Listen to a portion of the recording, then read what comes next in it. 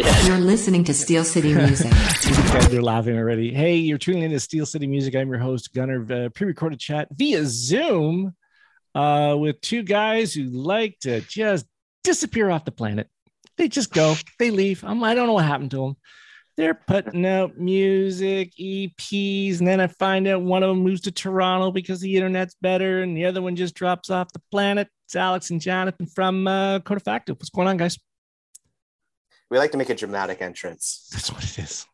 Yeah. So the last time we chatted was 2001, I think.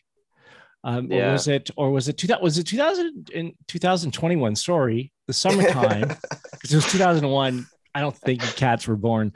But 2021, you're wandering around Hamilton. People are filming you. It's like there's a rock and roll pop song. The EP comes out.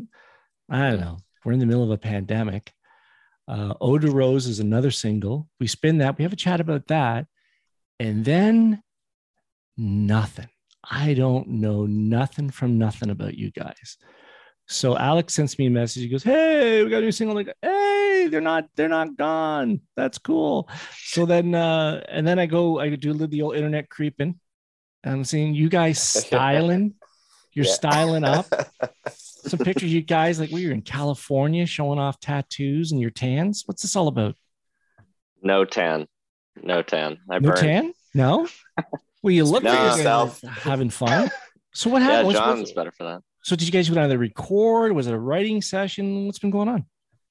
No, we John and I actually went down to California to see Paul McCartney play live in Los Angeles. Crazy. Yeah, so it was kind of on the bucket list of things to do. John actually had seen Paul before, I believe in Toronto, and I had really wanted to see him. So what year was the Paul McCartney, John? What year did you go? Oh, I can't remember the year, but it was definitely pre-COVID, maybe 5-6 years ago. I was there.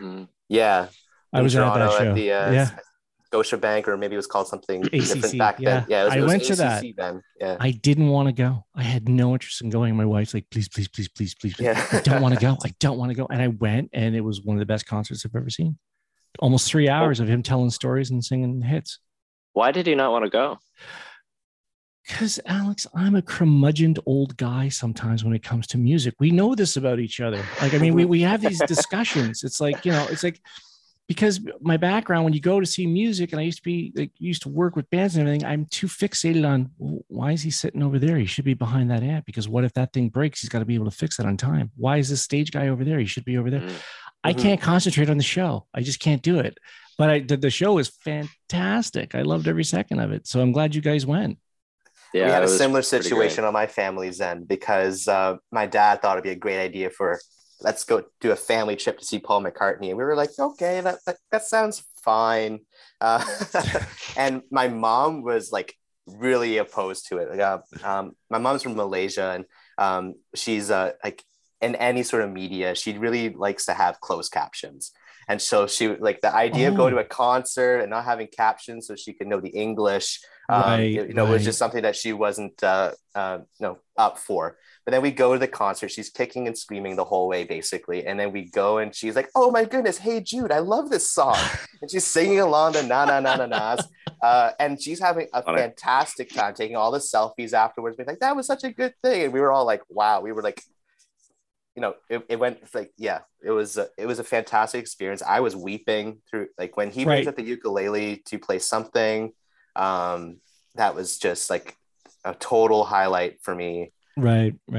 That's fine. I'm so glad that you said that, because when you were talking about the ukulele, I was listening to the new track that you guys sent me, and that's what I was asking. Like, did you go to California to record this? Was this, like one of the situations where you're like, "Hey, let's put some money aside. We'll go down to this place, record at a studio, and we'll pick up the vibe off of that"? And you just said ukulele. Did I not hear some ukulele in Hourglass, the new single? You most certainly did, because and it is related to this, because our producer Carl Jennings from Freedom Train, he was definitely going through a ukulele phase, which actually maybe hasn't never ended for him. But he was going through the ukulele phase, and we're like, what's going on with this whole ukulele thing? And he's telling us about his like theories about how all these Beatles songs were composed on the ukulele. Oh my God. Talking about George, talking about Paul. So it is, it's all these things start to come together. That is a definite fanboy moment for him, because when you bring up the ukulele, George Harrison was a huge ukulele dude. And, I mean, the three of us do not have George Harrison money, but I mean, as the story goes, Tom Petty and other people were like, he would just come by my house and he would just he'd drive up and like, George is here. And he's like, go out to him. And he's like, I have a ukulele. I want to play it for you, show you and Tom's like, well, he's not that interested. And he goes, don't worry, I have two. And he brings ukuleles in the trunk, so it's kind of like, oh, okay, this kind of makes sense, but when someone gets all fanboy about something, they can't really pull back any. But that's weird though, that I mean, it's not weird that Carl Jennings, because he's into the Beatles and the whole Freedom Train project, and they always do covers and their own material is very heavily influenced. But you teamed up with Carl on this. How many songs did you guys record? 5. 6. Technically, yeah. So the last record we did with Carl as well. So that was 5 tracks, and that was Jamesville. And then on this project, we also recorded an additional 5. This is the first of the 5. And we'll be releasing them throughout the summer into the early fall. And once that's complete, we'll do the exact same thing again. Basically just continue. We've already started the next one. Right. So is that just like a single, 3 or 4 singles off of this one? Yeah. So this one we'll do 4 singles, a little different from last time, but we'll do 4 singles. And then on November 25th will be when the final single releases as a package. So it'll be like an EP release, and it'll have the final song as what they call a focus track. So that'll be, so that's kind of the rollout timeline for that. So in between now and then, we'll have those 5 songs. So we're pretty excited about them. It's definitely, it was great working with them again on them. And it's a great experience overall, truly. Well, you only sent me the Hourglass single because that's the one you got coming up. But is there a theme running through these through these songs, or is it just like sporadic like other albums? Or we kind of, I would say that they're sort of theme. I would say that a lot of the songs do have some similarities in terms of the narrative, probably more than anything. The sound itself of each song is unique to each story. So rather than trying to kind of confine them all in, one sound, we would go in similar to the last record. We would go in with the skeleton of the song, just the fundamentals on like an acoustic and a simple vocal, track that, and then just ask, what do we need to do to serve the song best? And then ultimately they each go in their own direction. And the similar sound, or the thing that really brings them together, is John and I, my voice, John's violin, our harmonies, and ultimately Carl's bass too, because Carl's bass playing is in my opinion, it's something that stands out in the first record, and it ultimately really does in the second. As I'll send you the other link later. I kind of just quickly wanted to send it to you because I realized I forgot to. Oh, no, that's fine. No, just because sometimes I can only go by on the one song. So I'm like, okay, well then I guess we're just gonna talk about this one song, and then it's like, because if I hear the whole thing, I can go, okay, were you trying this, or just kind of lead you off into like a different questions, So that's it'll be interesting to hear your feedback on it, or your perception of it, because this is the first one. And it is, I would say it's pretty different than the others. So I kind of like that people won't have as much reference to the rest of the sound. I don't know, maybe that's just a me thing. I guess because last time with the last record, we tend to send it as a whole because we sat on it for quite a while. But in your defense, that was an older songs, and you guys just did a year and a half prior Strathcona where you were just a big band. Like there was a lot of members, there was a lot of opinions, there was a lot of influence and say, really. And then they were growing really at that time. But that was a very young band, to be honest. Absolutely. So to break off, like to have that band sort of break up and you guys go on as a duo, there's that pressure thing where it's just like, okay, well, we're what are we? Were we this band? Are we still carrying over the sound of Strathcona, or are we a new thing? And then you're like, okay, well, if we're a new thing, my God, what are we? Right? Because we're still evolving. Is that a fair assessment? Well, it's interesting. Yeah, I think it's a fair perspective to have. I think at least from where I'm sitting, when we were working with the band before, it was actually quite a similar approach to what we're doing now. The songs, we did the same thing. We took the song, the foundation of it, and we just served it. We served the song. So some of the songs, even actually, we did a song on this new record that we had actually performed with that band, and we worked on it together, and it's ultimately changed astronomically, but after going through it with Carl, but the feeling of it, the sound, it's all rooted there. It's very similar. So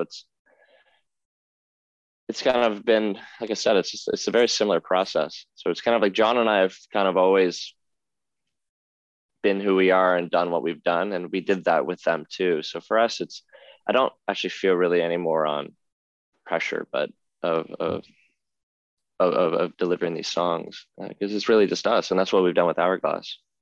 And with the Hourglass is a great example of that, because we just went off and did it. And, we worked with new people and Carl, and yeah, it was written, and we felt really good about it. It was actually one of the only songs as of late that was new that we included, because a lot of the other songs and ones that we've done before were previous songs written, and older songs, I should say. And yeah, maybe now with everything going on with COVID and moving, and our focus has shifted slightly on just trying to make the best music we possibly can. Before the interview started, you said, "Yeah, I'm living in Toronto. I'm doing this, blah blah blah blah blah now," and then Zoom froze up, of course.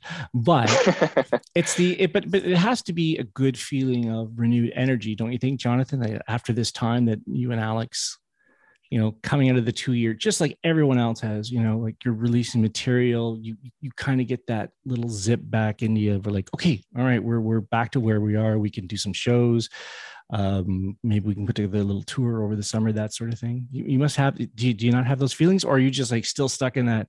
I shouldn't say stuck, but like, okay, we'll just put it out and we'll just, No, we're very privileged to be part of this thing where all of the performing arts are coming back out, and on the one hand, yes, it means there's a lot of new material coming out, but it's been a really great thing to see for other artists too. I mean, we were going to see, like this hit Paul McCartney too. He was also off the stage for 2 years, and so we have this shared experience with Paul McCartney. What, right? And a number of people I've seen, I might have seen them before on other times, but they just had a new kick in their step because they've also been cooped up.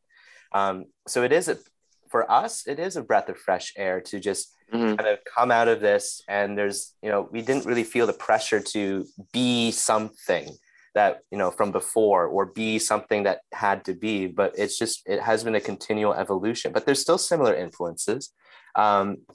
It's interesting that we're also talking about, our trip to LA, seeing Paul McCartney, because the influence of Paul McCartney, the Beatles, is right there in Hourglass.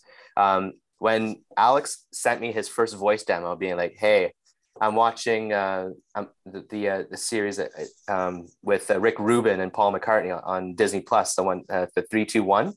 And he's talking about breaking down the songs, and Alex was watching that. We were both watching it, feeling pretty inspired, because we see these tracks put into isolation. It's like, wow, you start to really understand a little bit of the magic going on.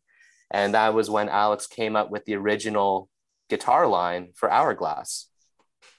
Is it now having said that, I remember from the last album, you guys released 2 singles. This one here, Alex just said earlier, yeah, we're going to do 4 singles, that sort of thing. And then maybe the final, the focus track. Where are we at with like finding grant sponsors for doing some videos for this next project? Because the last one I saw of you guys, I thought that was done really well. It just captured the moment and the essence of the song, and I like that. But now that everything's moving again, you got to start doing the video thing. Have you guys found someone to do the videos? Will it be a different type of person? Is there a budget for it? We've worked with Jesse Kachenka on a lot of our videos from the first record. He did Ode to Rose, he did Rock and Roll Sounds, and we definitely plan on working with him again on something for this next record. We've already started one with him, actually. We filmed some of the in studio of making some of the music.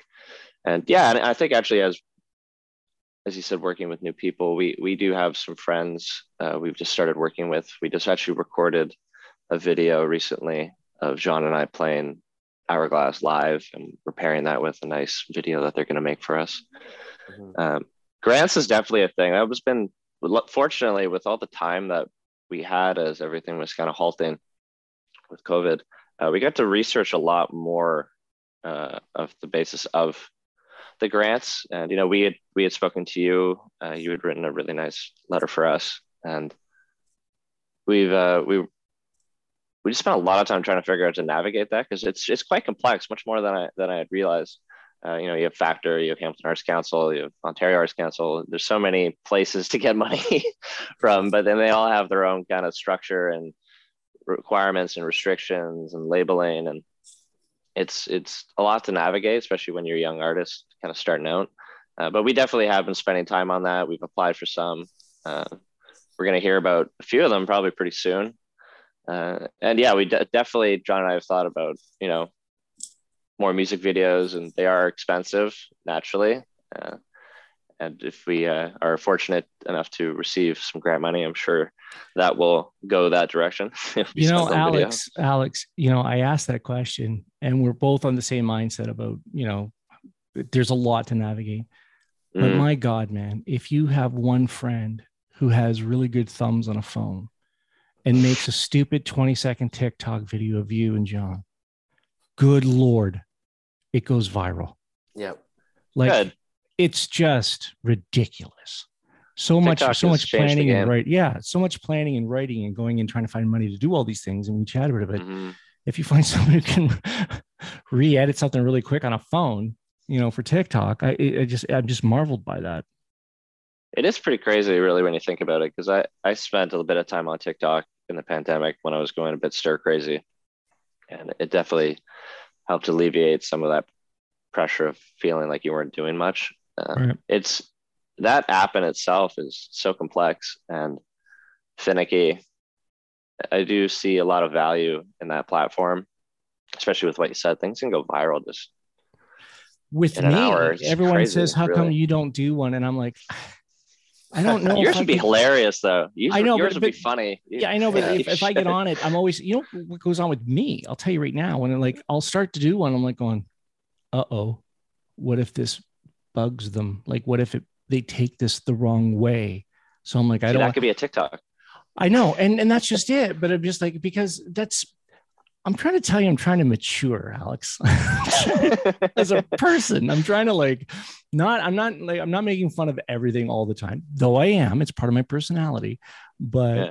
Like, I couldn't just sit there and just make a 30-second, like, you know, of me joking about you guys and then putting it out there. And then all of a sudden it would kill me if people were like looking at the comments going, these guys suck. I was like, what do you want? No, it wasn't my, like, do you know what I mean? Like, I can't, like, I would never want to be the guy that, you know, opens you up to like the trolling of the internet, that sort of thing. Right. I mean, we're already that's open anxiety to that on my part. Yeah, that's fair. I mean, I don't think that's the reason why you shouldn't do it, because, you know, for us, we are already doing that just by releasing music. You know, it's just another platform to express yourself. So, I mean, if you're openly out there doing these things, you're exposed, you're out there. It's not everyone's going to like what you do. Some people are going to love it. You just got to take it with stride. And we're artists. We live in fantasy world, and trolls are part of fantasy world. Okay. Right. You know, so we got to take that with the unicorns and the, you know, the goblins and all that stuff. And, you know, if we can, we're out there. It's part of the game. It's part of the game. I'll put it out there right now. My wife calls me Dobby. Okay. From Harry Potter. She's like, Dobby, you're going to have to clean that stove today. I'm like a little house elf over here. All right. Throw that in a little TikTok video. That could be your handle. That could be your name on it. Yeah, like Gunner isn't the worst thing I got going for me. Now I got Dobby. Awesome, yeah. Alex. That's awesome. I'm so glad you're really helping me in this conversation. Yeah. Hey, if you're just tuning in to Steel City Music, it's Gunner, and I'm hanging out with Coda Facto, Jonathan, and Alex. And we were just going to be spinning the new song Hourglass coming up. Guys, how does everyone find out more about you? Where do we go online? Pretty much any of our social medias. So, Instagram, Facebook, Twitter. The handle is at Coda Facto. We're going to be we already are on all streaming platforms, Spotify, Amazon, Apple. The song drops on June 10th. It's Hourglass. And we're super excited about the track. We hope everyone will enjoy it. Hi, I'm Alex. And this is John. We're from Coda Facto, and you're listening to Steel City Music. Steel City Music.